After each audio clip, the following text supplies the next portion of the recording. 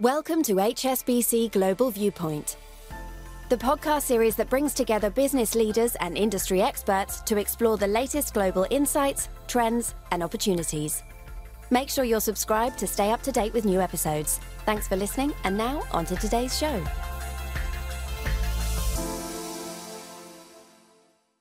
Welcome, everyone. I'm delighted to talk today about financing the transition, presenting you with key outcomes and key expectations ahead of COP27 and COP28 coming from the Middle East. So today, we're really going to dig into some of the concepts that business is thinking about and talking about in terms of financing the transition. I'm delighted to welcome four fellow panelists, distinguished in their corporates and in this topic, to hear their insights around what they're doing in terms of their corporate strategy, how they're financing it, and really what they're thinking about in terms of regulatory drivers. First, I'd like to welcome May Abdelheim, who is president for GE, based out of Cairo, so for Egypt. Welcome. Christian, who is part of the team at Aker Horizons, Dieter Volkamer, who we welcome from Siemens Energy, and Greg Feuer, who is the CFO of Alder, the real estate company here in Dubai. So thank you for joining me. And I'm going to kick off the conversation by talking straight with you, May, and looking at GE. So we've had the pleasure of working with GE on numerous occasions, and you're a true solutions provider for the energy transition. Can you tell us a little bit more about how your products fit into the transition story and what you're working on? Sure. Thank you, Zoe. So at GE, we believe that climate change is an urgent global priority, and we are taking serious actions to address it. We set our emission goals for 2020 and met them ahead of schedule. And now we have also set goals for being carbon neutral in our own operations. Given that 1/3 of the world's electricity is generated by GE equipment and almost 90% of the world's transmission utilities are equipped with GE technologies, we are focused on playing an essential role in the global energy transition. So we believe that cleaner energy future will be achieved through a combination of lowering emissions today and innovating in breakthrough technologies for the future. We are working with our customers and partners to prioritize a decade of action to lower emissions near term while securing a path to lower carbon future. And we are doing this through growing renewables by accelerating the expanded deployment of renewable energy infrastructure, as we are a renewable energy company, and through leveraging gas power as a force multiplier to help accelerate decarbonization in the near term with more efficient technology. For example, coal to gas switching is such a good one. Also through modernizing the grid, through modernizing both physical assets and digitizing the grid. We can help make it more resilient and capable of transmission from diverse sources of power generation, such as renewable energy. And on the innovation side, we are working on multiple technologies, including hydrogen, carbon capture, utilization and storage, superconducting generator technology, small modular reactors, and sustainable aviation fuels, to name a few. We have implemented solutions in all of these areas around the world. Look at the SAF blend, Etihad flight from London to Abu Dhabi last year, for example, or the small nuclear reactor technology that we will be deploying in Ontario, Canada. These are just a few of the examples we have of solutions that are already out there in the world working toward the energy transition. It will not be one solution or one approach. It will take a diverse array of technologies, solutions, and players to move the needle on the energy transition. It's a really important area, and I'm so interested to hear about the sustainable aviation fuel part. It's something that is really close to my heart, being here in Dubai, but traveling everywhere to go and visit family back in the UK, etc. We really want to know that we're doing this on a sustainable basis. So, you know, GE central to the transformation, and we'll come back to some of those themes. So moving now on to Siemens Energy, Dieter. So you've been working on this for a while. Tell us a little bit more about your approach to ESG and transition, and how it's been developed into a successful growth strategy, because I think that's what our audience wants to hear about. It's how to generate a successful roadmap on the sustainability agenda. Yeah, thanks, Zoe. And before I come closer to your question, maybe it's worthwhile to spend a couple of seconds on what is Siemens Energy actually, because I mean, Siemens, everybody knows Siemens, but maybe not everybody knows that Siemens Energy is a startup, more or less. I mean, we operate in 90 countries. We have a revenue of roughly closely to 30 billion. So it's a larger startup, but it's founded via a spin-off in 2020 from the Siemens Energy. And since then, we are an independent company, stock listed, energy pure plays. And having said this, I mean, we had a very good foundation when we started our sustainability journey, having the legacy from Siemens, and some of the targets we directly copied, to be very honest. I mean, for example, becoming climate neutral in our own operation, that was already invented or started by Siemens in 2015, and we clearly said we will continue this path. On the other hand, it was also clear that we need to understand what is the requirements in terms of sustainability for energy pure play.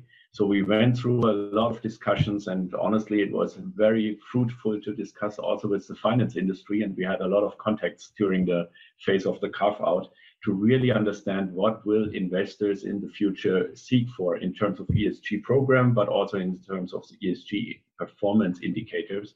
So that helped us a lot to understand where we need to target at. And in the end, we came out with a very comprehensive sustainability program focusing on responsible operations on the one hand. So how are we doing business with elements of health and safety, of course.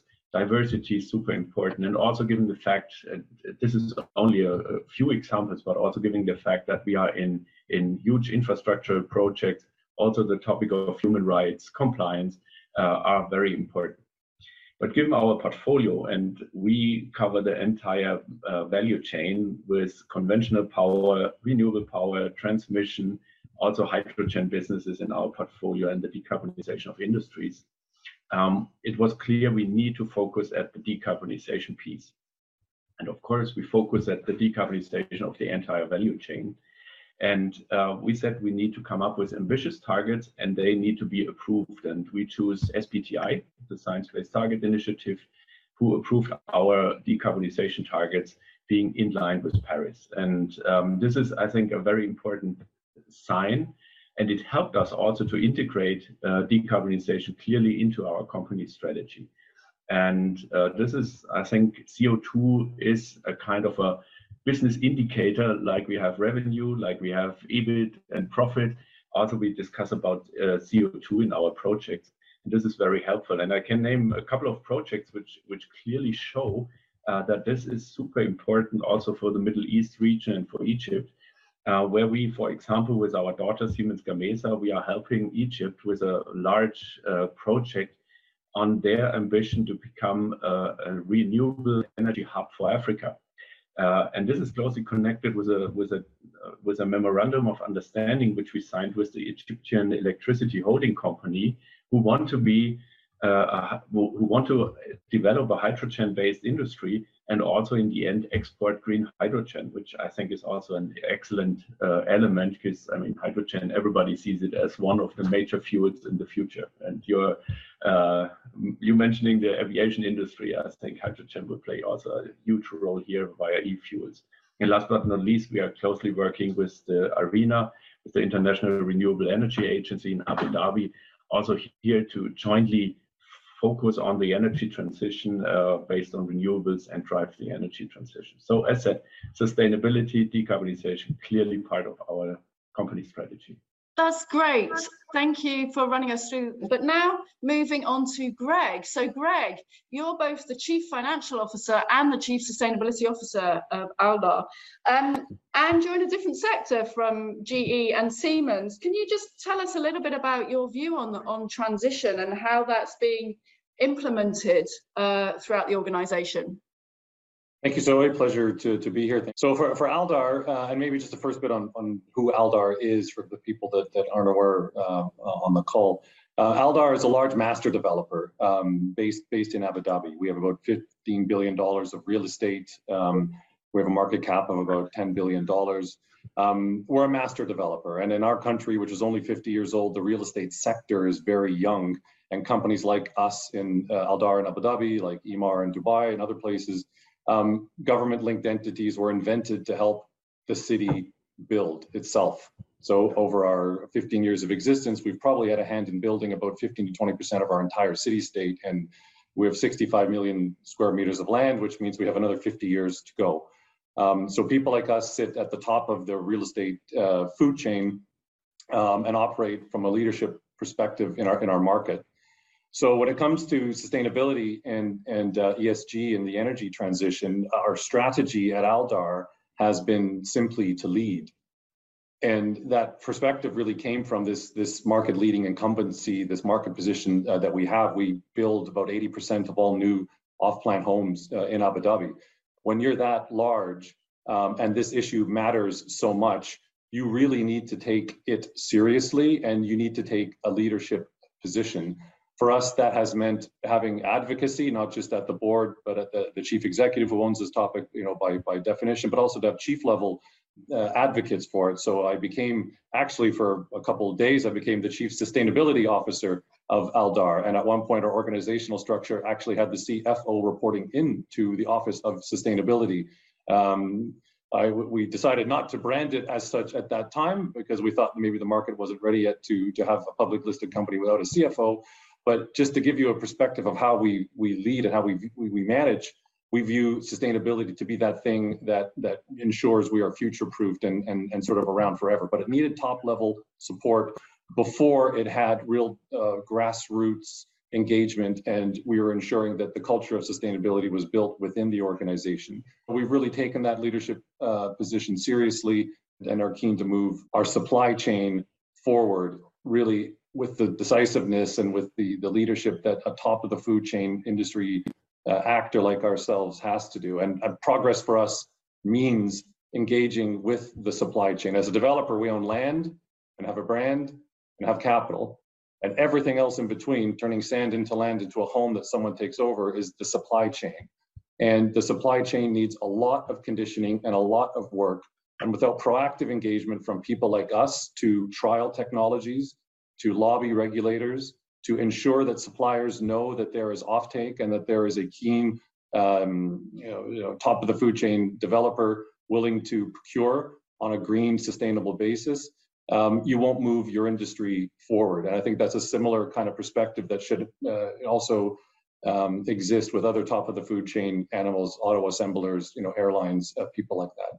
You're absolutely right. And there are several issues coming out from your comments that really kind of resonate with us at HSBC as well. One is, taking the agenda seriously here on transition. Without taking it seriously and having a very top level governance and perspective on how these themes are going to play out, you can't adjust your business model in order to embrace them and to embrace the opportunity that they present. And similarly, this point around the supply chain, there is so much engagement activity to be done in the supply chain to help move the agenda forward quite fast. And so delighted to hear that you're working on that topic in particular.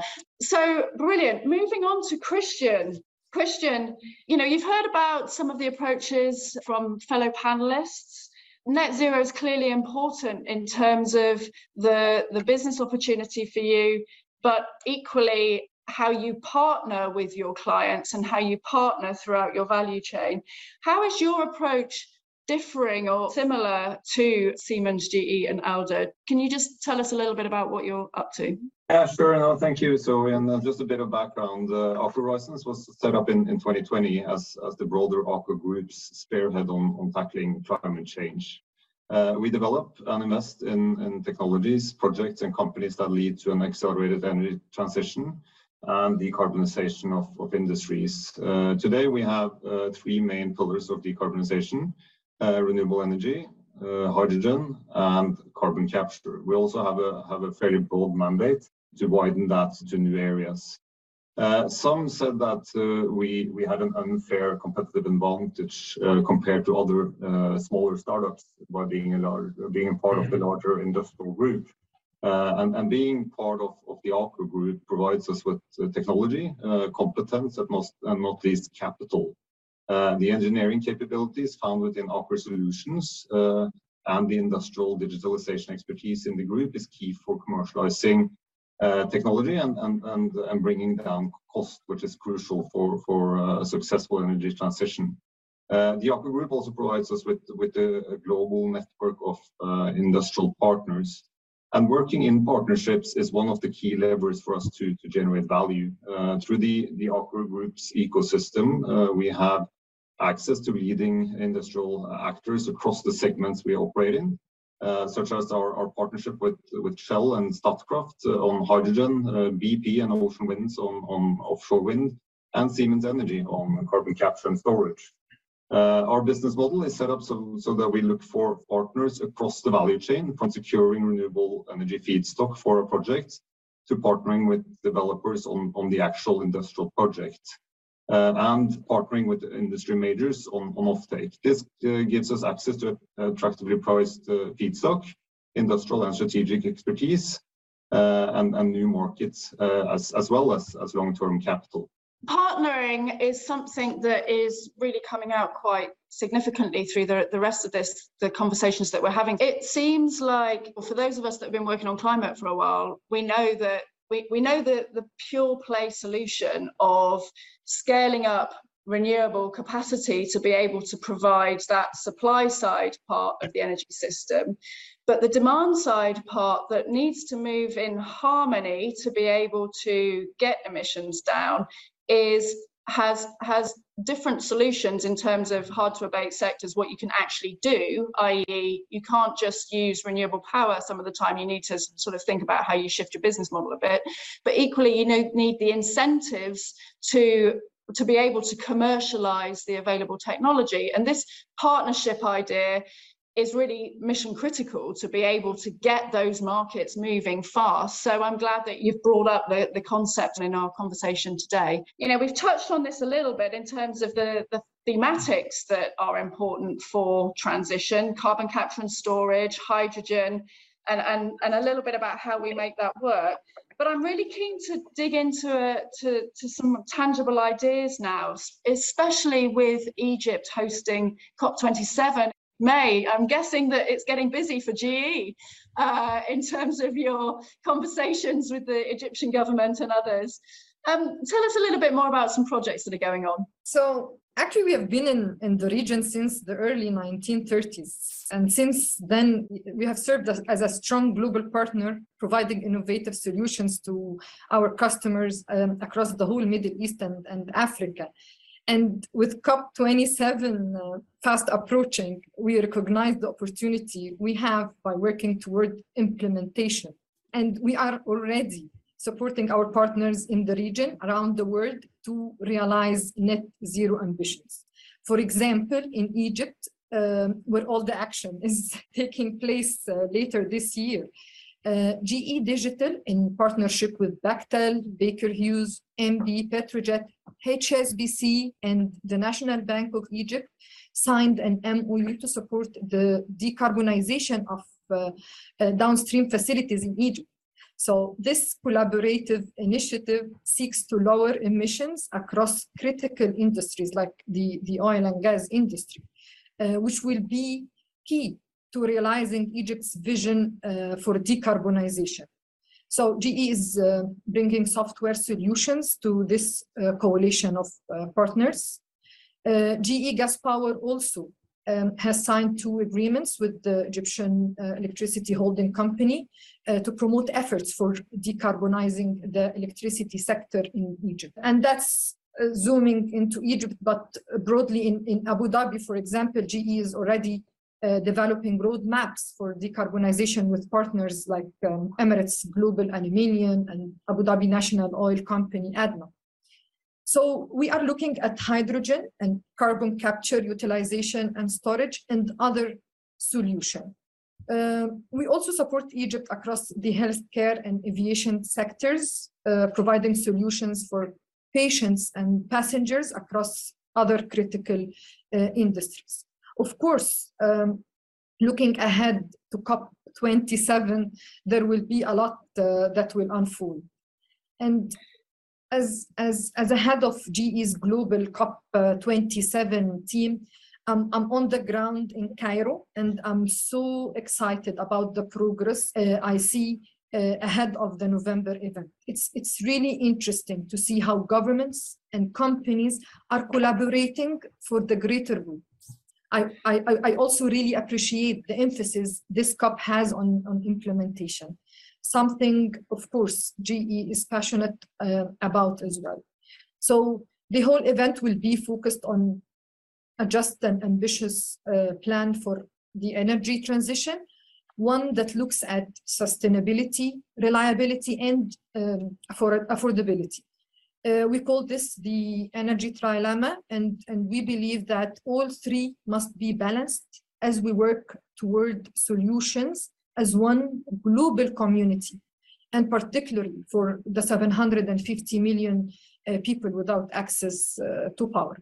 And we believe that it will take much more than one company, one government or entity to succeed with these goals. Thank you. It's really exciting that COP is almost here.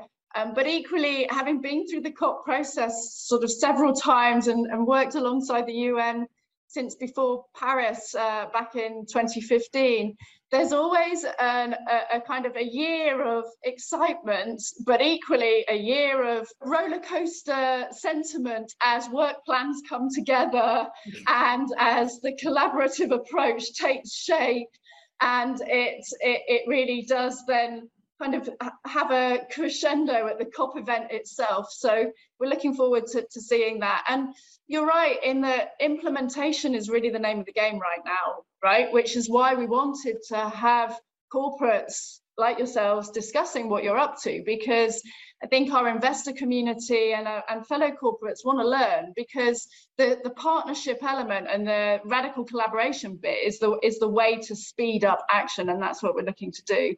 Christian, just in terms of your projects, you talked a little bit about collaboration already in the Nordic countries. I think there's some specific things that our listeners might find interesting around hydrogen and a flagship project that you've got on in Norway.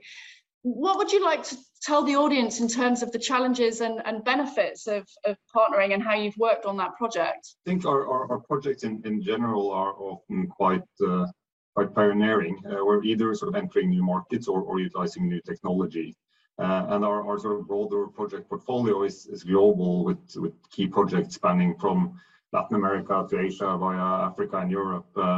And I think some examples are, including the big hydrogen projects in Norway. We are currently installing the first full-scale carbon capture facility on a Heidelberg cement plant in Brevik, which has the capacity of reducing the CO2 emissions by 400,000 tons per year. This is a technology that has been developed within the Aker Group for more than 20 years. And as you mentioned, we have a flagship project in Norway, which is, for those of you who don't know the small town of Norway, it's a place in the northern part of Norway, where we are developing an industrial scale green hydrogen project. Sort of the starting point for that project is the fact that there are big differences in the power prices of northern and southern Norway, where you typically find European prices in the southern part of Norway, whereas you have abundant green energy to primarily hydropower in the north. So power is quite cheap. So that led us to sort of find a way to utilize that power in a way that we can export that to markets that has a need to maybe reduce their power consumption and decarbonize that at the same time. So we are building large-scale green hydrogen facilities that will feed into ammonia production, and also looking at doing direct reduction of iron. There is a large amount of iron ore flowing through the port of Narvik every year. So in this way, we can help decarbonize the shipping industry by selling and exporting the ammonia, and we can also help decarbonizing the steel industry by reducing the iron using green hydrogen rather than coal and coke, which is the natural way of doing that, and the most emitting part of the coal or the steel making industry. I think, again, back to the partnerships and the importance of that, when you look at both carbon capture and storage and hydrogen, you can always just focus on the project, but there is really a sort of a need to actually lift the whole value chain at once. You can't just focus on that one project, because you need to have power and grid connectivity coming into the hydrogen production. You need to have some sort of way to export it. Our approach is to turn it into a derivative that is easily exported compared to hydrogen in its pure form. And that's sort of when we need partners to work with, and that is extremely important in being able to lift these infrastructure and value chain projects without having various elements slowing that development down. Yeah, I mean, without partnerships, we're not going to get anywhere, basically, but it's also difficult to establish them. And then once you have, you can really scale projects in a particularly effective way. But right now, I want to come back to you, Greg, and you touched on the supply chain point in your previous comments. And there's a really important one here for the real estate sector generally, and that's the potential for green cement. And, you know, it's a really mission critical topic to address in terms of a decarbonisation journey, but obviously it's very difficult. So what's your sense of how the supply chain aspect that you're thinking about, and green cement in particular, is unfolding, and what would help with moving that topic forward a little bit more? Yeah. Well, so green cement's not a bad story in the UAE in the sense that you can actually procure it at relatively good scales right now. The issue is it only takes about, say, 30% of the embodied carbon that's in traditional cement out, and so that industry needs to improve that to 90% plus, which they can do, but just the cost curves aren't quite catching up too much yet. So again, back to that point of leadership from us, it's important that we engage proactively with the supply chain to ensure that they know that we are buyers, that we'll sandbox technologies and innovations with them. We will help enable discussions with our governments around ensuring that innovation in material sciences are buildable and approvable in terms of building permits and things like that. Again, this idea of the whole ecosystem needing to work together. And more broadly in real estate, you look at cement and then you very quickly move on to other critical items that will involve us getting to net zero in all our homes by 2050, which is low carbon steel, low carbon aluminium, glass, all wrapped in passive design. And each of those elements in the supply chain, including the services supply chain, our architects and engineering need to work as collaboratively and as closely as the cement industry locally has done here to improve reductions in embodied carbon across all those critical supply and material items. Yeah, it's that's a really useful explanation of what you're doing. One of the things that the financial sector is looking at is what to ask for in terms of disclosure around cement and steel companies to show that they're on a transition journey. And I think one of the coalitions that's being built around creating that demand and transparency is the First Mover Coalition, but also HSBC does some work with the Mission Possible Partnership, which provides tangible case studies of how to do this. because this takes me on to the next topic, which is financing. And across the financial sector, there are drivers to get more transparency on what a climate plan looks like from the industrial sector. And the rationale for getting that plan is to know how to be able to support it more effectively, right? To be able to provide effective cost of capital, so low cost of capital into the projects that are going to drive emissions outcomes and also set individual companies up well for success going forward. Dieter, what's your sense from how financial institutions are addressing ESG in emissions targeting, and does that really affect you, or am I kind of wrong in thinking that the financial sector is really getting hot on ESG issues? No, it's really incredible what happened over the last years. I mean, I'm doing sustainability now for a couple of years, and when I started my personal journey, it was a nice to have. Today, a lot of discussions around strategic discussions, finance discussion, are around the ESG, and the let's say the request on ESG data and the questions on how you perform with your ESG programs are increasing. I couldn't believe a couple of years ago, and I mean. Today, I think there's no discussion around the sustainability report anymore. It's a must. And on top of the sustainability report, you have to answer ratings. You have to answer questionnaires from customers, but also finance institutions. So obviously, there's a huge request in showing your ESG performance. And I think this is very logical, because ESG performance, or the risk of a bad ESG performance, is a business risk. So it's natural that the investors are asking for transparency here. And as I said at the beginning, for me, it is very important to have this regulatory change, because, I mean, also the investors, the financial institutions, I mean, they have also to adhere to the regulatory requirement. So it trickles down. Your reporting requirements might trickle down to the industry reporting requirements. And for the time being, it is a bit of a challenge to answer all these requests and have the clarity in the data and the way how you report. On the other hand, we see moving in the right direction. It's we have the CSRD coming in place in the European Union next year. We have the EU taxonomy also coming in place, or already in place. And I don't oversee all the challenges in implementing these regulations. On the other hand, I think it is going in the right direction. And here, again, partnering between financial institutions and also the industry.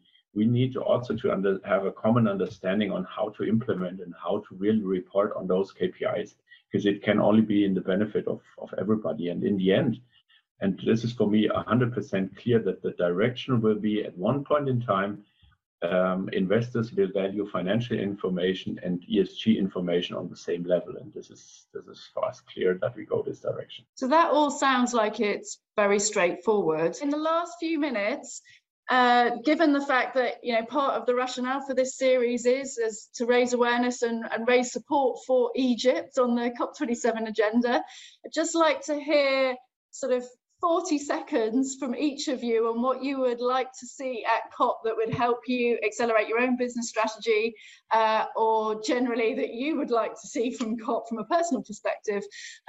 So I will start with you, Christian. What would you like to see from COP27? I think for us it's important to have going forward sustainable value chains. I think sort of an increased focus on bringing sustainability throughout the whole value chain, going back to the commodities, the mining of those, turning that green, and sort of looking at green steel, green cement, and having sort of more focus on the value chain is important for us. Great. Greg? Net zero commitments with substance, public-private partnerships to get us there. Collaboration will be key. Governments leaning in are crucial. And with COP28 coming quickly off the heels of COP27, I think you're going to see this region really stand up and take a leadership position on this front. Great. Dieter? Yeah, for me, understanding that the energy sector is maybe crucial for the whole net zero discussion. So accelerate the energy transition in the energy sector by focusing on renewables, infrastructure investment also in transmission, and last but not least, scale up the hydrogen economy. Good. And May, on the ground there in Egypt right now. Yeah, so I believe that COP this year is an important milestone to the international climate agenda. And because this year it comes at a very challenging time with the pandemic and the geopolitical changes. So the focus on implementation, the focus on the energy transition, and as we do believe that it takes time for this transition, and there is a short term that need to be focused on decarbonization while building innovation and building the future to reach net zero emissions in the future through hydrogen, through renewable energy, through more innovation that will come up. Thank you. So just if I can draw out 3 points to take away today, the importance of partnerships was a clear one that came from all of you today in terms of scaling the opportunity in the market and the seriousness of intent. And both those things will accelerate our action on climate change. Thank you for joining us. Thank you. Thank you. Thank you, Zoe. Thank you all. Thank you.